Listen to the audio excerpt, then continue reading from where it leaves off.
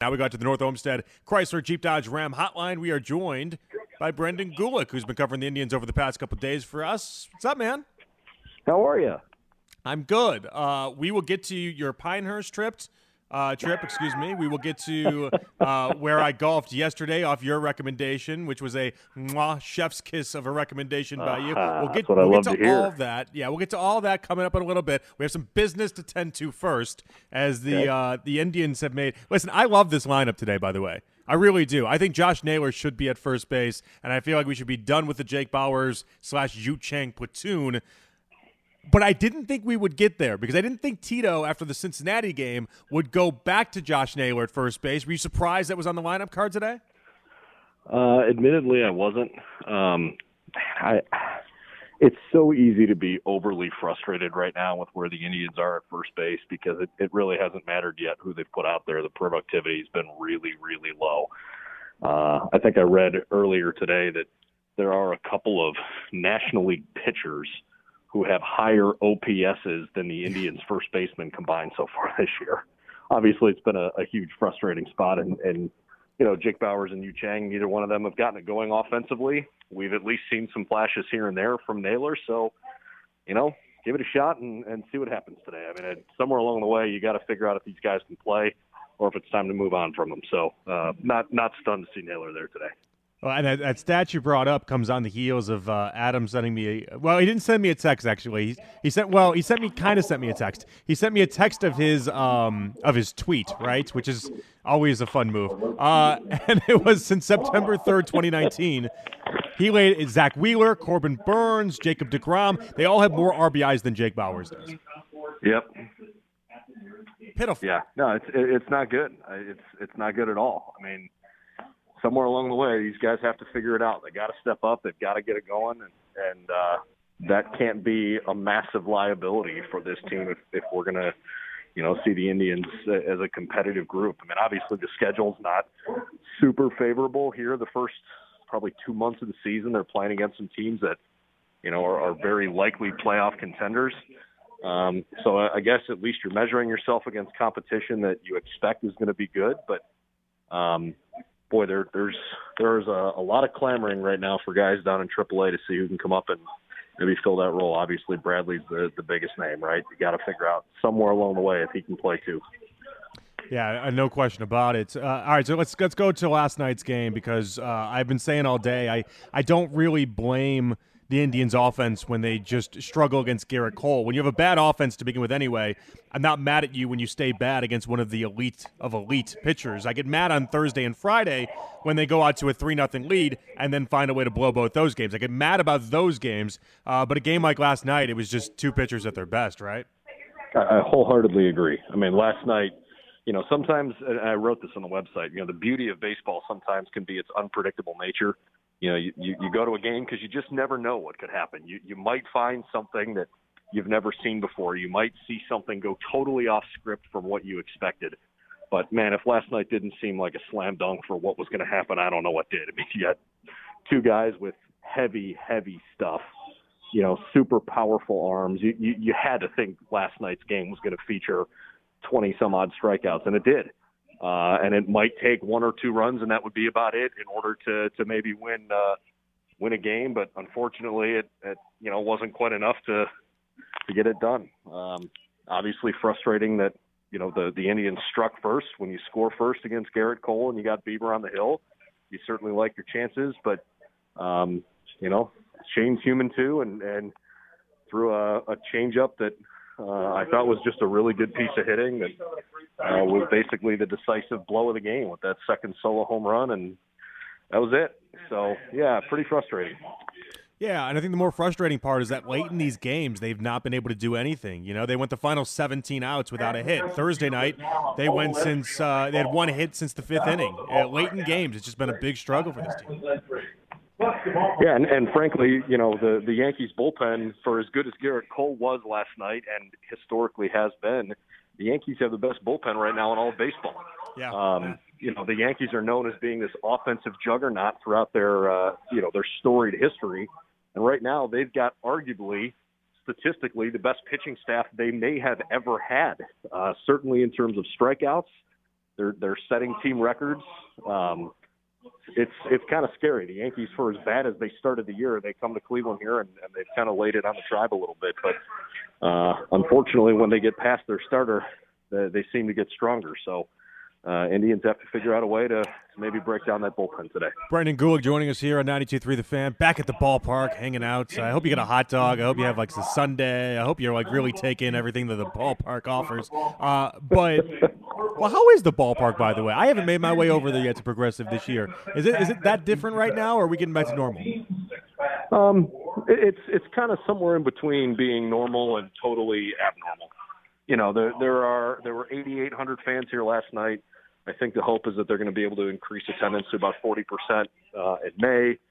You know, you certainly get the vibe that people are happy to be here and feel comfortable and safe being here. You know, everywhere you walk and look, there's Purell stations and hand sanitizer. And, you know, you get the sense that the organization's taking very seriously their responsibility to give fans a chance to stay healthy and safe. But, you know, at the same token, trying to make sure that they sort of reopen the ballpark, if you will, in a responsible way. So, yeah, it's starting to feel somewhat normal, but you know, might be another couple months before it really feels like what we're used to. Yeah, well, you got a fun one today. I love watching Triston McKenzie pitch. I think he got one of the best lineups the Indians put out there today. But also, Triston McKenzie, he's built like a Twizzler.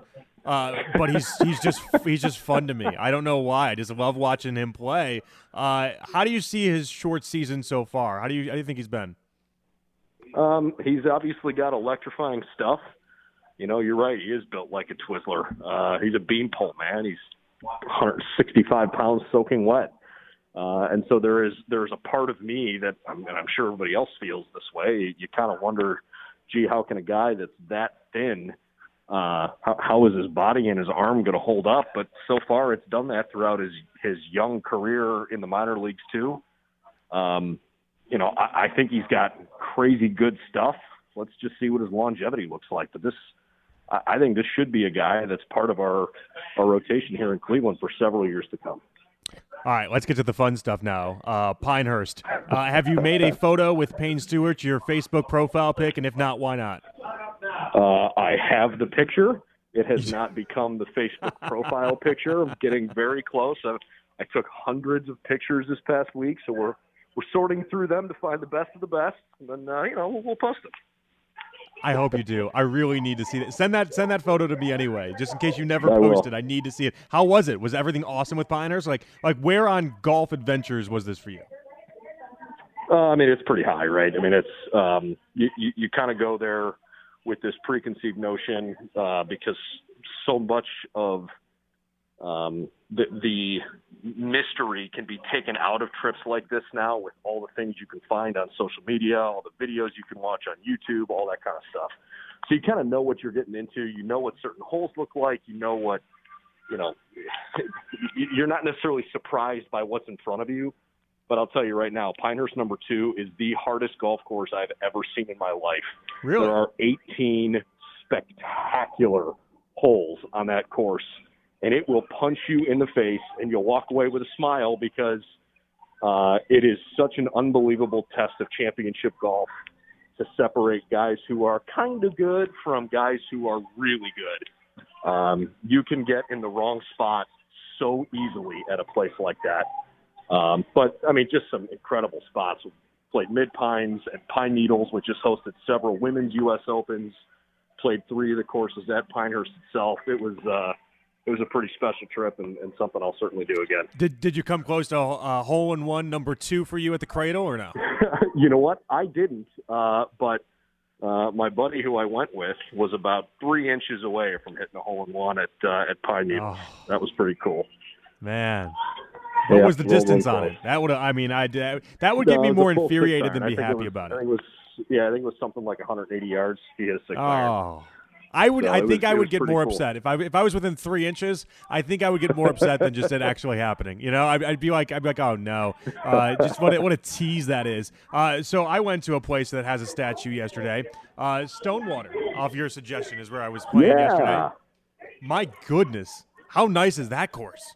It's a great track, man. There are a lot of really, really good courses here in Northeast Ohio, and that is certainly one of them. I played with this guy named Fernando from Argentina. I played with my father-in-law, but I also played with this guy named Fernando from Argentina. Shout out Fernando. Okay. He was awesome to play with.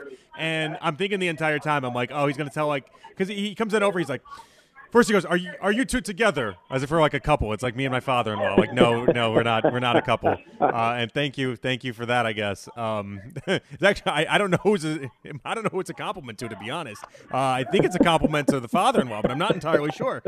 And he goes, no. I mean, are you in love? And I'm like, I have a fiance. Yeah, that's where the father-in-law thing comes in play here. And he's like, listen, being married with kids is the greatest blessing you'll ever have in life. And because it's like 3 dudes on a course, I'm waiting. I'm like, all right, so where's the punchline? Like, there's going to be some sort of like big joke to come up next, right? And then he looks us dead serious in the eye and he goes, is really great. And that was it. Like, there was no big punchline. There was no nothing. He just needed to express how awesome he thought it was that being married was. Like, he was like, this is like the greatest, coolest thing ever. And I'm like, I'm happy for you, Fernando from Argentina. Like, very good job, I guess. That's funny. That's funny. No, man, I'm glad you enjoyed it. It's that course is usually in really good shape and something I enjoy playing a couple times a year for sure. I love the water holes, as you know. Like, that's what I think I've expressed that to you. Like, I love any hole that involves water. I think that part of golf is so fun. And, like, every hole basically had water in play at some point. So I loved it. Well, from that perspective, I'm not sure how much you love Pinehurst number 2 then, because there is one small pond in front of the tee box on 16. But other than that, there's no water anywhere on the course. It's just crazy, crazy greens, waste bunkers with this wire grass, pine straw everywhere. It's a different kind of golf down there if you're a water kind of guy. No, if you could make a golf course that was basically like 18 different island holes, that's my dream course. You're in. Yeah, that's my dream course. All right, Brendan, Let's get enjoy into the course designing business. I could do Tom Fazio, take a back seat, man. Like, I'm here. I'm here to stay. I love it. All right, thank you, Brendan. Appreciate your time, man. Enjoy the game today, okay? You bet. Yeah, you bet. Brendan Gulick right there here on 92.3 The Fan. Covering the Indians over the past couple days. Obviously a lot to say about the starter today in Triston McKenzie that I'm really excited about. Interesting stuff there. Josh Naylor at first base today. About time. Let's make this a permanent thing. Let's make Josh Naylor at first base a permanent thing. It's much better than Yu Chang and Jake Bauers. There's no question about it. This, to me, and Josh Naylor is still not proven, by the way. I don't want to walk around here thinking that Josh Naylor is like the man. He's set. He doesn't have anything to – no, he still has to prove that he can be a good major league player. A lot of people riding high off that postseason series against the Yankees for Josh Naylor. He still has to prove it. But I do get a little pep in my step when I see Josh Naylor at first base. The lineup today looks like a lineup that you don't think to yourself, you only have 3 opportunities every 9 to get on base. You know, every time Rosario, J-Ram, or Franmil pop up, most games you're looking around like, is that the only stretch they have? This one at least seems better. If you threw Roberto Perez in there, I think it'd be the best lineup that Tito could put together.